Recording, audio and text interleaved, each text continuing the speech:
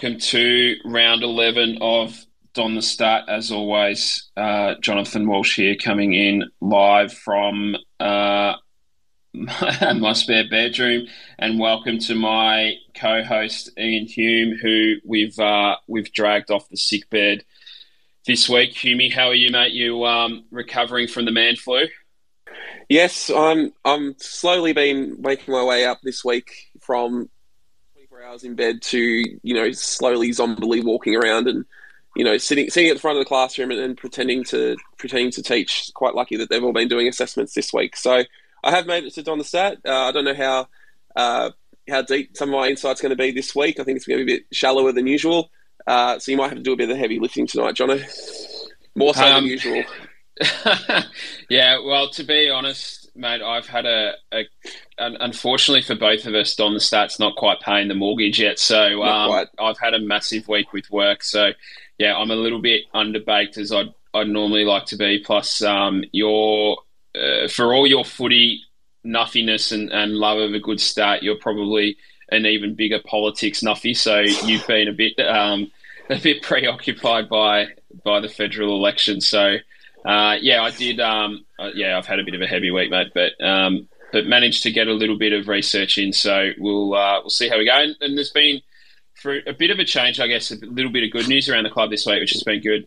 Langford re-signed for 4 years, which instinctively, great that he's re-signed. He's an important player who we're desperately missing. 4 years probably seems a little bit overs, but I guess that's the world of free agency that we live in now, isn't it?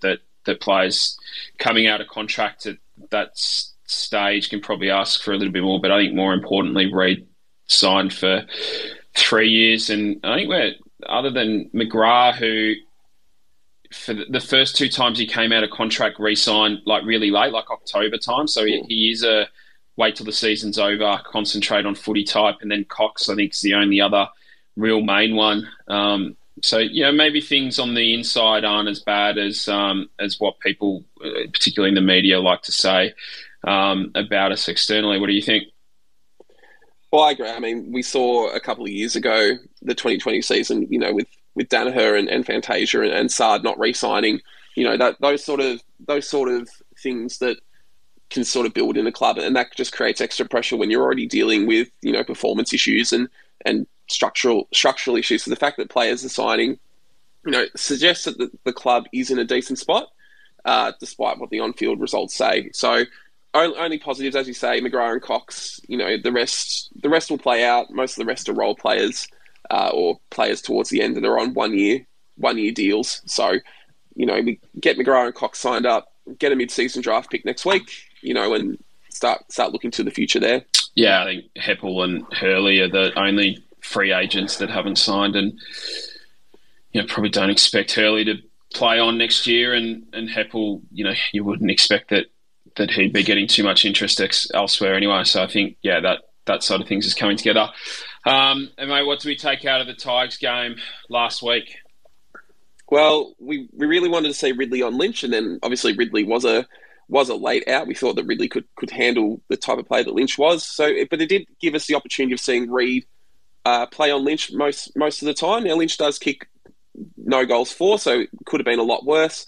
But I don't think Reid looked out of place. I think he demonstrated that he's got the nous and the talent to play on those quality forwards.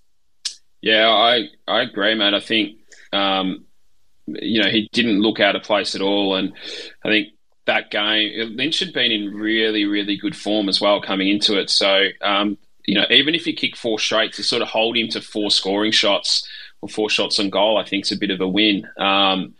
And yeah, I reckon that's sort of like worth 10 or 15 games in terms of his development. You can bring these kids in and play them on the third tall or the resting ruck or whatever, and they kind of get some experience under their belt that way. But for him to be able to take on one of the game's best key forwards, it kind of reminded me a little bit of Fletcher in '93 playing on, the likes of Stephen Kernahan and whatnot. So yeah, I thought it was probably the real big shining light out of the game for us. Absolutely.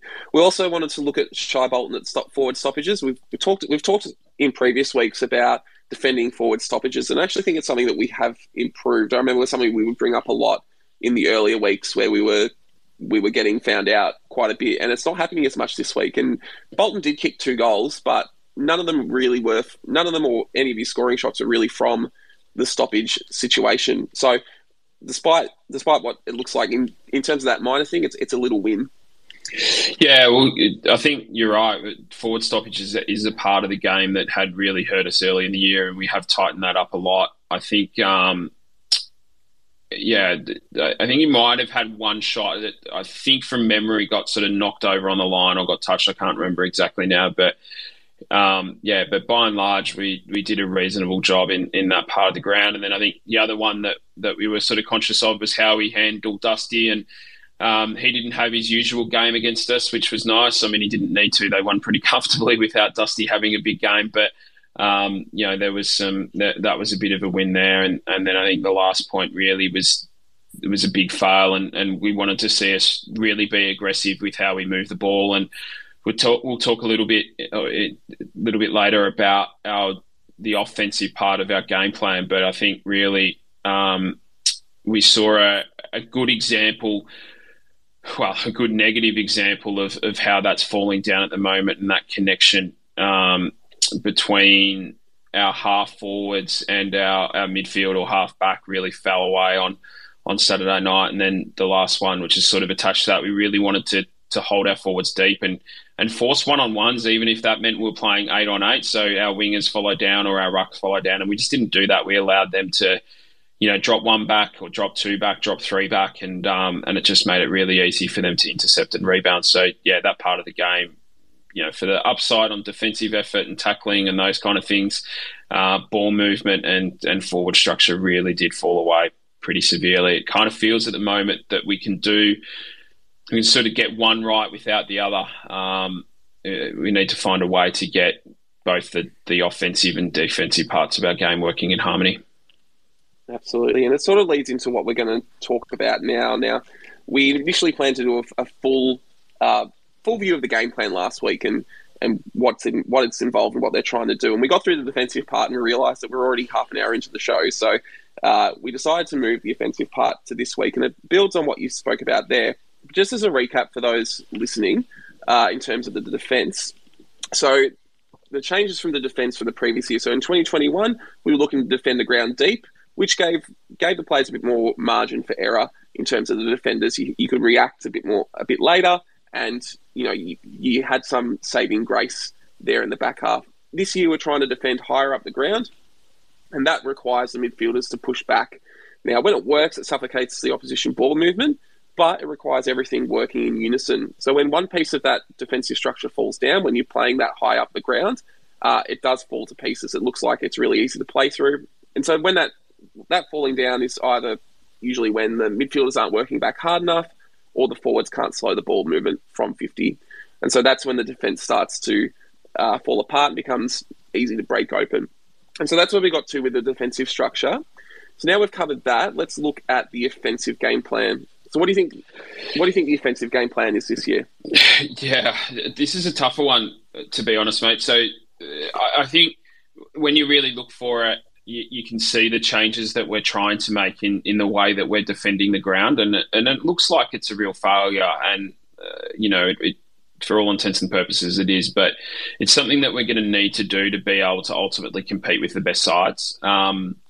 So, work in progress there. The offensive, because we've just been so bad at it, and we haven't had a lot of examples, it's a little bit harder to get a read on. But I think fundamentally, I don't think a lot's changed here. I think where this is the one part, probably more than anything, where we're missing out on some of the key pillars to the way that we want to play when we've got the ball. So if you think back to last year, we really particularly late in the year, we were able to get some real dominance out of clearance. And to do that, we were really relying on Jake Stringer and particularly at centre clearance and his size and his ability to just get on his bike and break things open. So we're a little bit of a one-trick pony there, and we weren't able to replicate it. And then if you sort of think, okay, no Jake Stringer, who can we maybe put in there who has some similar attributes? He's not quite as dynamic explosive or powerful. Yeah, explosive is probably a better word. Thanks, mate. But Langford's probably the one that you could put in there, and he hasn't been there either. So I think from that part we're suffering. And then if you look into our forward 50 compared to what we had there last year, obviously Stringer and Langford are forwards who play mid or mids who play forward. It's sort of same. But no hooker this year, obviously. No Waller, unfortunately, and they leave big holes for a variety of reasons. One is, I mean, Hooker's great contested mark, as we know.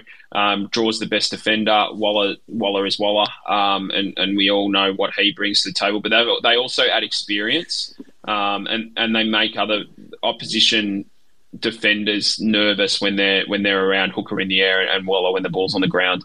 And then no Jones either, who I think is a really important player to our forward structure. So that's really hurt us. And then the other thing that worked really well for us last year was that sort of move the ball forward when the ball wasn't in control. So when we didn't have the ball in an uncontested mark or handball chain, so where the ball was in contest, you would see us move the ball forward pretty much at all costs. So, forward handball, knock it on, and just try and get territory and get the ball going our way until we could get it on our terms. That's been pared back this year, and I'm not sure whether that's something that the coaches have decided to do or it's just a byproduct of having players out and players out of form. We don't have a lot of size around stoppage to really be able to, or around contest to make that happen. So that's definitely dropped off. But what I am confident on is that the game plan's not what we're seeing. I don't think what we're seeing is representative of either a bad game plan or not having a game plan, as I think people like to proclaim. I think what we are really suffering, or what we are seeing, really is a consequence of personnel and probably a lack of confidence. And I also do agree with the sentiment that we're probably a little bit same in the midfield as well. So, Merritt, Shield and Parrish as our three key mids, which again is a different makeup to last year because, Shield was obviously missing for a large part of the year, and we had guys like Stringer and Langford again running through there, are all pretty similar. I think we have seen an adjustment in Merritt's game. He's moved to sort of I don't like using American football analogies, but he's almost moved to a midfield quarterback kind of role. So we'll see him playing off Parrish a lot and handball receiving. But fundamentally, all three of them are hunters, and none of them are particularly good at creating space or defending for one another. And I don't think that's an effort or a mindset thing. I just think it's a reality of we've got three guys in there, none of whom are particularly big and imposing. So I think there's some roadblocks in the way of what we're trying to do. Yeah. So I guess building on that then is what are the big challenges in terms of executing the offensive game plan? So we looked at the challenges of executing the defensive. Now let's look at in terms of the offensive game plan. Yeah, I think we sort of touched on it already, but I think there seems to be some basic fundamentals of what we're trying to do when we do have the ball, and at centre bounce, I think we sort of break it into the three parts. There's centre bounce stoppage, there's stoppages around the ground, and then there's how we use the ball once we win possession, sort of in a defensive 50 or around the ground. So sort of from an intercept situation. At centre bounce, it really is about fast movement and deep entry. We haven't been able to do that for the reasons that we've said. Stoppages, we're really all about releasing the ball by hand. So that is a part of the ground or part of the game where handball does form part of our offense, but it's not the backwards handball that we've seen. It's what we do when we're successful, and we saw it a lot last year where it's 1, 2, 3 fast handballs and get the ball into space.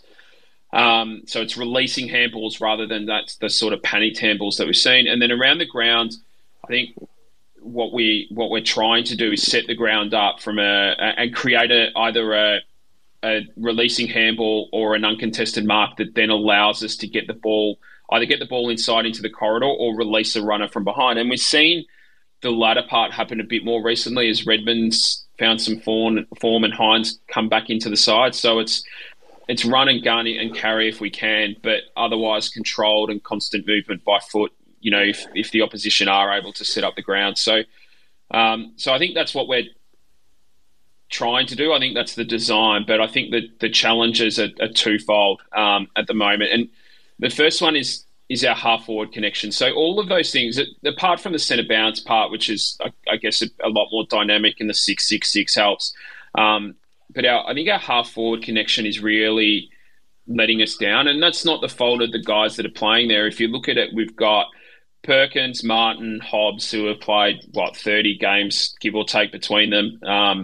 Martin and Hobbs first year players, Perkins second year player, and then Guelphy and Francis are the other two that have spent a fair bit of time there. And I think Guelphy in particular has improved a lot this year, but they're both inexperienced as forwards. So when you're playing a game plan where when you win the ball back from an intercept or even from a kick in, and your first part of your game plan is to secure uncontested possession and then move the ball forward. If you don't have your half forwards working for you, then you really, really do get caught out. And I think that's what's causing a lot of the slow ball movement that we're seeing.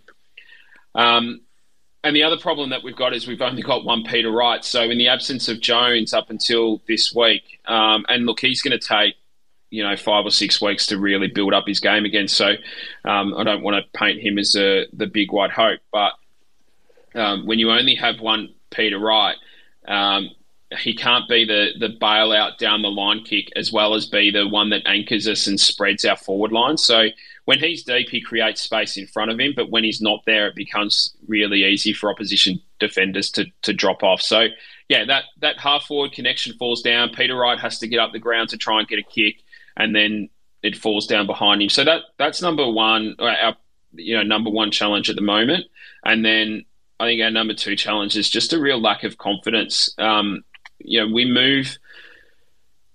move the ball the way I think we're wanting to do, and it works, it works really, really well. I don't know if it's changed after last week, but correct me if I'm wrong here, Hughie, but I think we're number one for scores in the AFL from inside 50s. Or if not number one, we're right up there. So when we do get it inside 50, we're not too bad at creating scores. We just, we just don't seem to have the confidence to take the game on and be aggressive with ball in hand and get it moving fast, like we were last year. And I don't know whether I think that's partly not having senior and experienced players around. I think it's partly copping the wax that we copped early in the year.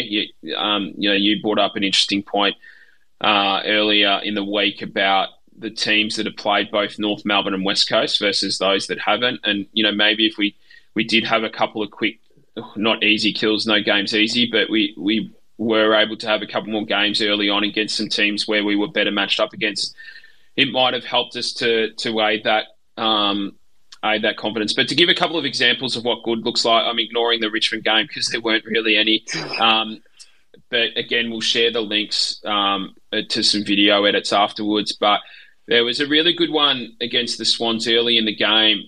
In fact, I think it was the first score of the game where Heppel won the ball at halfback. So we got an intercept, and then his first kick was along the line of the centre square. So it was a really aggressive kick, and it wasn't a particularly good one, but it was a dangerous one because it caught the Swans out of position.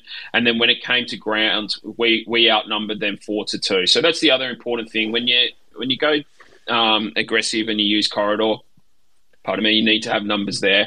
And we were able to do that at that point. So when it came to ground, we were able to release the ball out to McGrath. He was able to take off, run and carry. And then Wright, really smart, led away from Francis. Francis marked and kicked a point.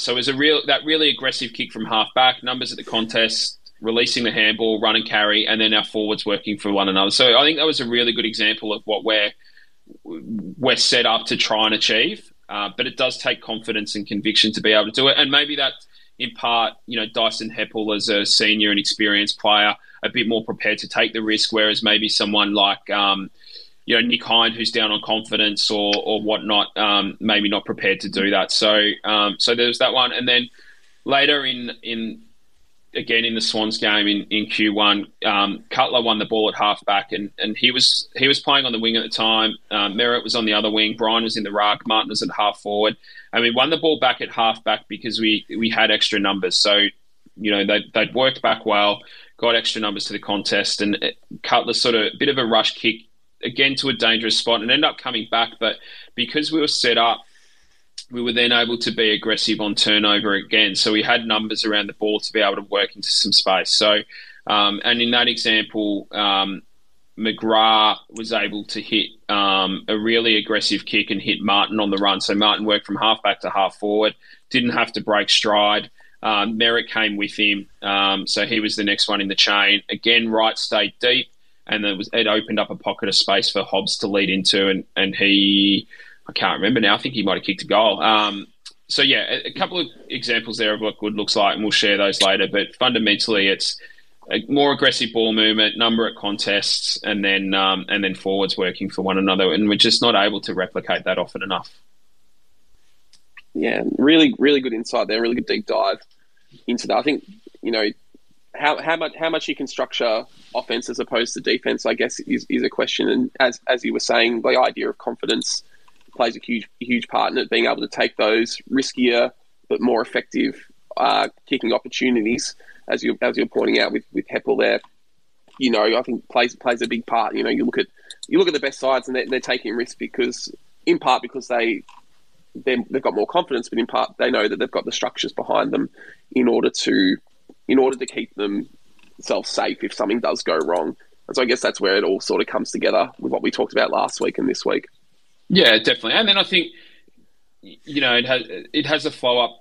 When you're not playing with confidence offensively, when you do turn the ball over and things don't go well, I think that has a flow-on effect on your reaction time to then set up and defend. So. I think that confidence part, and with a lot of young guys getting caught out, is having a big impact. Absolutely. So we're going to, just before we move on to our audience question of the week, we just have a quick opportunity to reflect on Tipper. It was obviously announced after we recorded on last Thursday night, and we both posted our thoughts on Twitter there. But I guess just a final thought on Tipper. It was great to see him at the ground saying goodbye to the players and being able to be there, for the Dreamtime match at the very least was a good thing. But what are your thoughts on the time Tipper played with Essendon?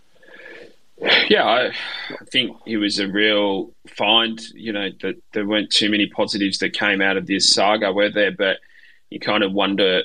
I mean, he was probably good enough and had the talent to make it regardless, but. He certainly wouldn't have played the number of games he did in 2016 without the players being out.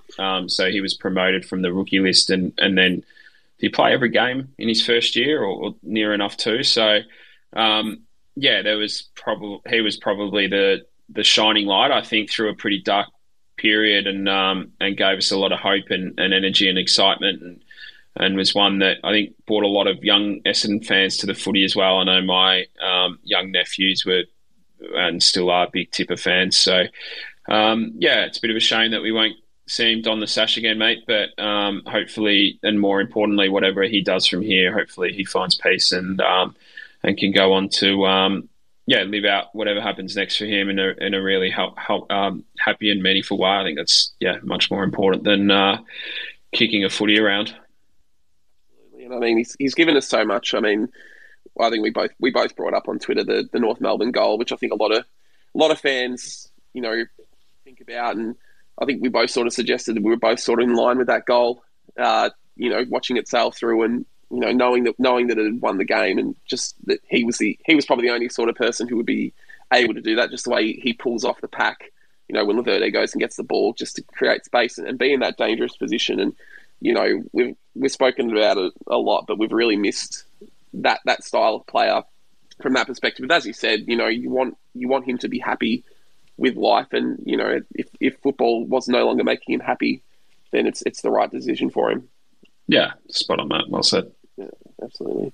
So we'll move on to our audience question. You asked during the week, what player do you owe an apology to? I'm sure all the listeners have got one or two players that they wrote off early in their careers. That have made them eat sour grapes there. So you brought up our 4-year signing from this week, Kyle Langford. What was your initial impressions of Kyle? My initial impressions of him were actually really strong. don't know if anyone remembers this or you remember his first game, but he ran back with a flight and nearly got knocked out in his first game. And I think from that moment you saw that we had someone who was really prepared to have a crack and put their head in front, head over the ball and have a real go. So my initial impressions were pretty solid. I think I probably fell victim to maybe a little bit of how he was managed early doors. He's sort of into the side and then playing as an inside mid, and then got dropped, and then would come back playing half forward, and then get dropped, and then come back playing on a wing, and sort of didn't really get settled into a position. But I think we saw that come 2020 and then into 2021, and we started to see a really valuable player for us who could play in a variety of roles, but really be able to impact around the contest and be able to impact on the scoreboard. So yeah, I sort of had him pegged as a bit of one of those players who you see from time to time who could do a few things okay, but not really do anything particularly well, and might have just faded away into the sunset. But he's definitely become a really valuable player, and I saw some journalists say this week that Essendon missing him is a bit of an indictment on Essendon. I think that's really unfair on the player that he's become over the last 2 years. There's not many 190 centimetre mid forwards that can hit the scoreboard as consistently as he can and get mid-20 disposals regularly and use the ball really well. So I think he's become an important cog. Absolutely, and I think even you say mid forward, I think he's almost the perfect winger. He's not a break the lines winger, but he's a fit winger who's able to run into the back line, help with the defence, and then get forward. He's that outlet mark. He's a good kick. He's the sort of person you could stick on a wing for 5 years and be quite comfortable there. But some of the other ones that were brought up, Ant brought up Brendan Goddard, mainly for his leadership. I think particularly now, I think there's a lot of people who would appreciate a bit more of an angry style leadership, or someone who looks like that they're gonna let someone know on the field that they've done the wrong thing. And that's someone there. Silvertop Hurls brought up Jobe Watson. I think there were a few people writing Jobe off at the start. You weren't one of them, though, I think, from what I... No, I was working full time at the club when we drafted Jobe, so I saw him, I guess, playing school footy and then early doors coming in, and those lonely long drives down to Bendigo in his first year. And there was I mentioned this one in response to that, where he was getting tackled by three guys. So he picked the ball, he was on his knees, he picked the ball up and he was getting tackled by three blokes. He actually stood up in the tackle and got a handball out. And he was just had such a good, he's so powerful, I guess, through his hips and just knew where to get the footy, that I just sort of felt as soon as, it was going to click with him. And that's ultimately what happened. He got himself really fit and just became, such a good player. So, yeah, I just saw some things that were quite unique, I guess, early doors on those miserable cold Sundays out at Bendigo, mate, that told me that he was going to be pretty good. Jayden Laverde got a few mentions, didn't he?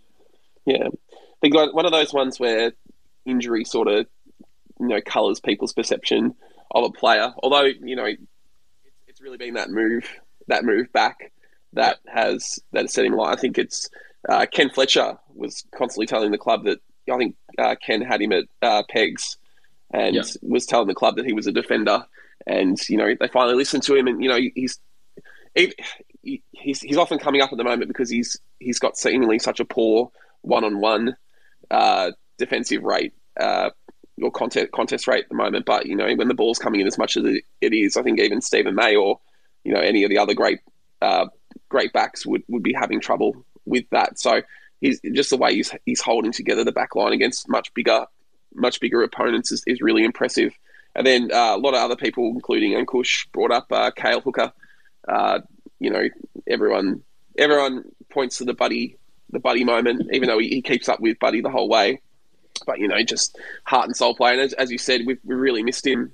this past year. Even if his performances have dropped off, just his effort and his ability to change a game is just absent at the moment. Yeah, yeah, spot on, mate.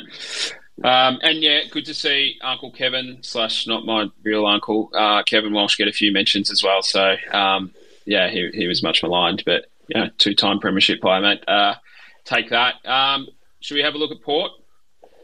Yeah, well, let's go through the selections. Let's go through the selections first, then, and we'll start with Essendon's selection. So out for Essendon, Francis been omitted and Cutler omitted. Cutler was the sub. Sorry, no, he wasn't the sub. Apologies. Brian's also been admitted with Redmond the suspension and Guelphy the hamstring, which is a shame for Guelphy because, as you say, he's one player that you can really point to as having made improvements across this year. So for him to miss out is a bit of a shame. In is Ridley, Caldwell, Jones. Fantastically, we get to see Jones again for the first time since last year, and then Phillips has come in. So they've kept those two rucks. Which is interesting considering what they're going up against in Port Adelaide, which doesn't have the best ruck stocks at the moment. And also the weather forecast isn't looking great. So what are your thoughts on the two rucks? Yeah, I wonder whether that might force a late change depending on I think there's going to be rain in the lead up to the game, but then the rain on Sunday might not come till late. So I wonder whether that might force a bit of change. But that aside, I'm not a big fan of the two rucks. I don't think Draper plays his best footy when he's got two. I know he tires, and maybe this is just part of his development where they don't want to burn him out. And I know he's sort of come into footy a little bit later, but you think of Josh Fraser at the Pies, like number one draft pick, and was playing from 18, and then by the time he got to 28, he was just cooked. So maybe they're just trying to ease Draper into it a little bit and not burn him out. But I'm not a massive fan of it. I would have liked to have seen how Francis went in a forward line that had Jones and Wright in it, because I do think, despite the criticism Francis gets, he's one who is really good at reading the play and providing space or blocking for teammates. I also think, drawing a third defender, and he's hit the scoreboard the last 3 weeks as well. So, I would have liked to have seen that happen. And then, is there any reason he couldn't have been our second ruck against Finlayson? Like, similar size. Francis has got a good leap on him. And obviously he's, a pretty good runner as well. So, not a big fan of it, but it is what it is. And then Port Adelaide have brought Dixon and Bonner in for Georgiades and young Lachlan Jones. So they've basically gone like for like, haven't they? I don't mind the Dixon for Georgiades one. I think we're better equipped to, and again, I might be eating these words after the game when Dixon kicks 45, but we're better equipped to I think, stop those big straight leading forwards than we are the more dynamic sort of key forwards like Georgiades is. And, even last week we sort of did a better job on Lynch than we did to Rewald. And, Dixon probably plays more like Lynch. Rewald's a bit more like Georgiades, runs the angles better, etc. So, yeah, if I was coaching Port, I would have played both of them. So I'm not too upset about that one. And then Bonner and Jones are pretty much like for like, sort of mid-sized defenders.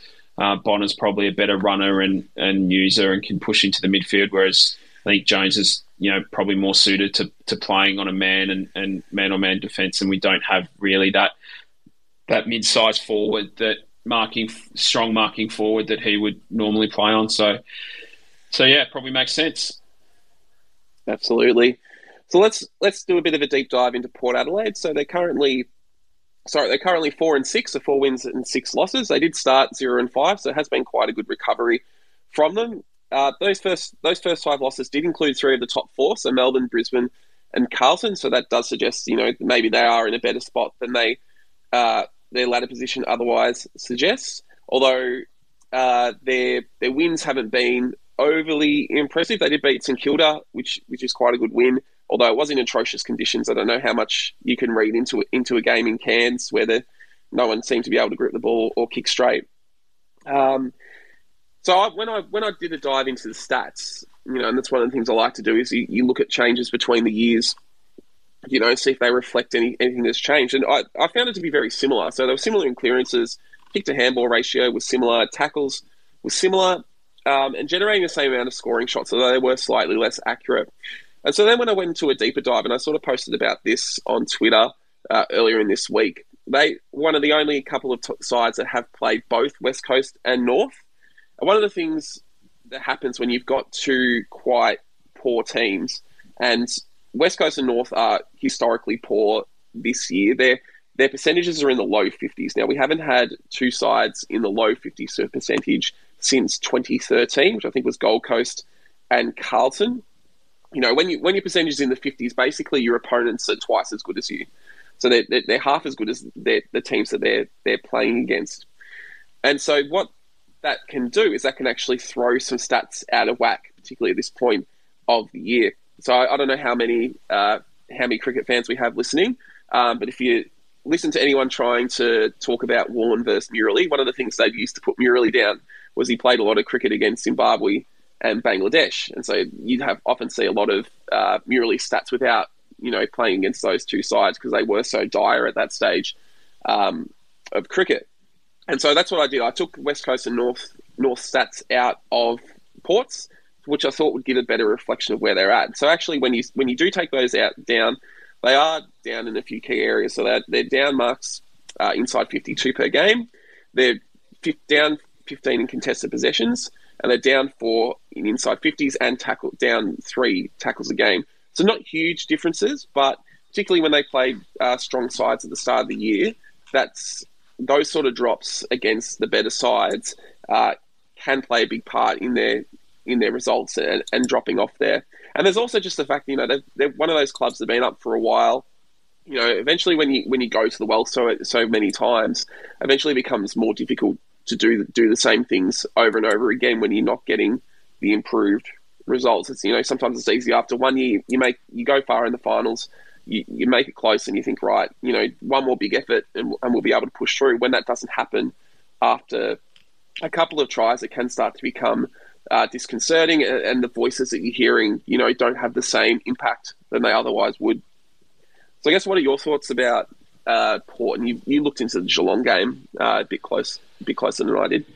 Yeah, I wasn't sure with the Murali and comparison there, mate, whether you were going to use that as an opportunity to cross-promote your other podcast. I think you've missed a perfect chance there to drop that in. So, the marketer in me is a bit disappointed he didn't take that. But yeah, it's interesting, isn't it?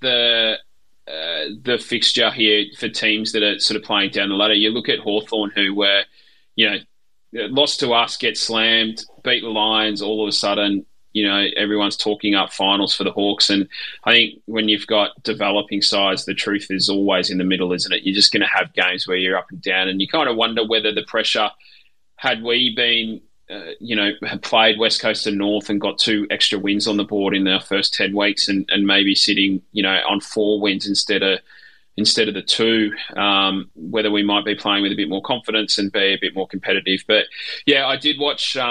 I watched their game on Saturday against the Cats. There wasn't a lot to take out of it. It was a pretty ordinary game, to be honest. Port only kicked the 7 goals and really struggled for any real momentum throughout the game. Cats had 27 scoring shots to 12, so it should have been a much bigger win to Geelong, really. Geelong got on top of clearances early, won the first 10 actually, but weren't really able to convert. Port ended up kicking the first couple of the goals, but after that it was kind of really all Geelong. I think they were 3-6 at quarter time, and then were just able to do enough in each quarter to kind of extend it by a goal here and a goal there. So yeah, they sort of just did enough to be good enough to win it. Port are a good clearance team without being great. So they're 5th in total clearance wins, but they're only 5th in the AFL, but they're only plus 1.5 or 1.3 per game over the course of the season in terms of differential against their opponents. And you see in their losses, it's a part of the game that they really drop off in. So they're good without being great, but they do have some really strong bodies around the ball. Boak and Wines, everyone would be familiar with. Drew's becoming a really good player in and around the contest as well. Probably someone that people might not be as familiar with. But pressure on the ball's their real MO. It's been the thing that has got them going. All of those guys are good tacklers, but then you throw in Amon and Butters and on the wing, Powell Pepper as a high half forward. They're all really good tacklers as well, and that's typically how they generate a lot of their scores through that sort of pressure on the ball, creating turnover. So leading into the Geelong game, they were plus 39 points per game from turnovers over the last month. And then they're a bit of a keepings offside when they've got it, but they're not They're not stationary when they do it. So they like to kick mark and then play on and then kick again. So whilst we're a team that, all things going well, tries to get a bit more inside the corridor, Port are more likely to go wide and around the boundary. And you get a sense that lately, and part of their improvement has been them trying to get the ball inside 50 more often. And maybe not having Dixon has played a bit of a part in that as well. So they're 11th in the AFL for inside 50s at 52 a game, whereas it's been a part of the game that we haven't been great at, and we're only 2 inside 50s a game behind them. So it says a little bit about their ball movement, I think, and maybe an area where, as a side who, as we've talked about the last 2 weeks, is trying to defend higher up the ground, but have been caught out by teams that do move the ball fast. It'll be interesting to see whether Hinkley does encourage them to really take us on, or they fall into more habits and we're able to actually put that into play and see some real benefit from it and create turnovers up the ground. They do have a pretty solid and well-settled backline as well. So Jonas and Clary in key spots, Aaliyah, who can either play on a man or intercept, and likewise Dan Houston's become a really, really good player. And then they've got some good ball users in Burn Jones and Ryan Burton as well. So they're an interesting one. They're a hard one to fully get a read on. I think we'll probably know more about where Port are at truly, by the time we get to sort of round 15 or 16, and they've played a broader mix of teams. I think some of the players to look out for, Carl Amon obviously got dropped earlier in the year, but has been in some pretty good form. He's often their exit point from stoppages, so he's one that really does a good job of connecting their half back to their half forward line. So he's someone I think we should put some time into. If we can limit his effectiveness, I think we can limit Port's ability to get real clean looks inside 50. But I also think he's a player that we can hurt when we have the ball. He's not a bad tackler when it's in his area, but he's not necessarily a great defensive runner, and probably a big part of the reason why he got dropped. Kane Farrell's a guy who's been around for a few years, only played sort of 30-odd games. I think he's come back from an ACL, but he's a guy who's one of those small forwards / mids who can get on top of us. He's got a really good left foot, so I think he's someone, the profile of player that has worried us this year. And then Rosie's sort of changing up his game from what we've seen in previous years, and he's getting into the centre clearance more. I think he's 5th in the AFL for win percentage when he goes into the middle, sort of playing a little bit like a Stringer role. He's not as big and powerful as Jake Stringer, but really dynamic in the middle and gives them something different in there. He sort of only goes in 8 or 9 times a game, but when he does, he's really effective at winning clearances. So we'll need to be mindful of that as well when he's in there. Absolutely. So moving on to the match itself, obviously, fingers crossed it's not as wet as it's proposed to be. But you've highlighted 3 key things that you would like Essendon to do. What are those 3 things? Yeah, I think we need to be really fierce at the contest this week, and it starts in stoppages, obviously.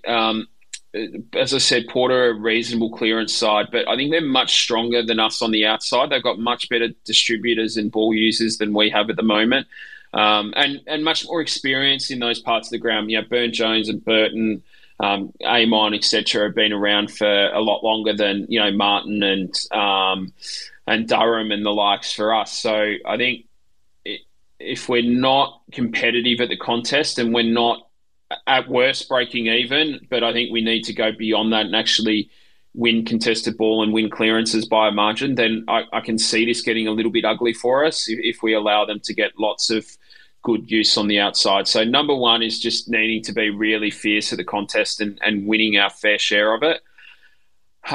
I think fast exits are going to be important. It's a real shame that Redmond's rubbed out this week because he's hit some really good form, and Hines starting to find his mojo a little bit as well. So we're going to need Hines at his best. Hopefully, McGrath goes back with Caldwell back in the side, and we can get some run from him. But I'd really like to see us get some fast exits. I don't think Porter, they're okay, but they're not a great side at forward 50 pressure. And Dixon coming back probably doesn't help that either. So, yeah, I really hope that we take it on when we're exiting from half back and really try and, it's hard to run and bounce and carry, etc. when it's raining. So if that's not the case, then, yeah, really, really run the ball out. But if it is, then we just need to if it is wet, that is, we just need to take territory and move the ball forward pretty much at all costs, create man-on-man around the ground and really move the ball forward. And then the third one is I'd lock down on Dan Houston. He's not your typical tall intercepting defender. I think he's 185, 186 centimetres. And I know Aliir is probably the one that most people would think is the most dangerous there and that we should stop. But I think Dan Houston's not far behind him in the air and intercepts. So he's third at Port for disposals. He's second for intercepts behind Aliir, and he's sixth for rebound 50s and fifth for inside 50s. So he really does work both ways and connects them really well. So, he's one that I think we should lock down on. I don't know who the right matchup is. You would have thought Guelphy, had he been playing, would have been a really good one to do that. It might be Hobbs or Caldwell when they're playing forward, put some time into him. But yeah, he's one that I think we need to make sure has an opponent at all times, and we don't let him, get too much of the ball. And I think if we can take him out of the contest, then it gives us a big advantage. Absolutely. So we'll be obviously keeping an eye on those three things, seeing if that's how it plays out, and then we'll obviously review it at the start of next week. So moving on to our final thoughts. And the final thought for this week is, who at Essendon is most looking forward to the bye? Jono, who do you think is most looking forward to the bye? Yeah, I think the fans, mate. I think we're all looking forward to a little bit of a break. Hopefully we can hit the bye with a win and have something to hold on to. But yeah, I think it's a good chance for all of us to take a bit of a breath. What about you, mate? I think Rutten's probably looking forward to the bye the most. I think getting a chance to take some space and reflect on how the start of the year's gone, away from, when you're in your bye week, you're away from the media's gaze, particularly now with the mid-season draft. That'll take a lot of attention away. The sort of clickbaity articles won't get written as much during the bye and during the mid-season draft. So they'll have a bit more of a chance to think about what hasn't been working and what changes they can make moving forward. Yeah, good call, mate. Good call. So we will get the brains trust together during the bye and have a bit of a chat. If there's anything that anybody wants us to look at or talk about in particular, then yeah, send us a message and we're happy to put it up. But we'll do a bit of a mid-season review, I guess, and maybe look at some of the things we'd like to see play out in the second half of the year. And then if there are any cricket fans, mate, who without the Bombers playing next week are looking to kill some time and are interested in a new podcast, here's your chance to give yourself a bit of a plug. All right, I'll give it a little plug. It's called Endless Summers. It's looking at the Test cricket history of Australia. Each episode is looking at a series, starting from the first one in 1876-77. So I'm getting close to the end of the first season of it. So it's in my Twitter bio there. So if you are interested, give it a listen. Yeah, definitely worthwhile, mate. It's you do a really good job, and for any cricket nuffies like myself, it's good fun. But yeah, let's hope we can hit the bye with a win, mate. Thanks again for this week. Glad you got yourself out of the man flu bed and you're on the mend, mate. And let's hope we can get a win on Sunday. Absolutely. Go Dons. Cheers, mate. Bye.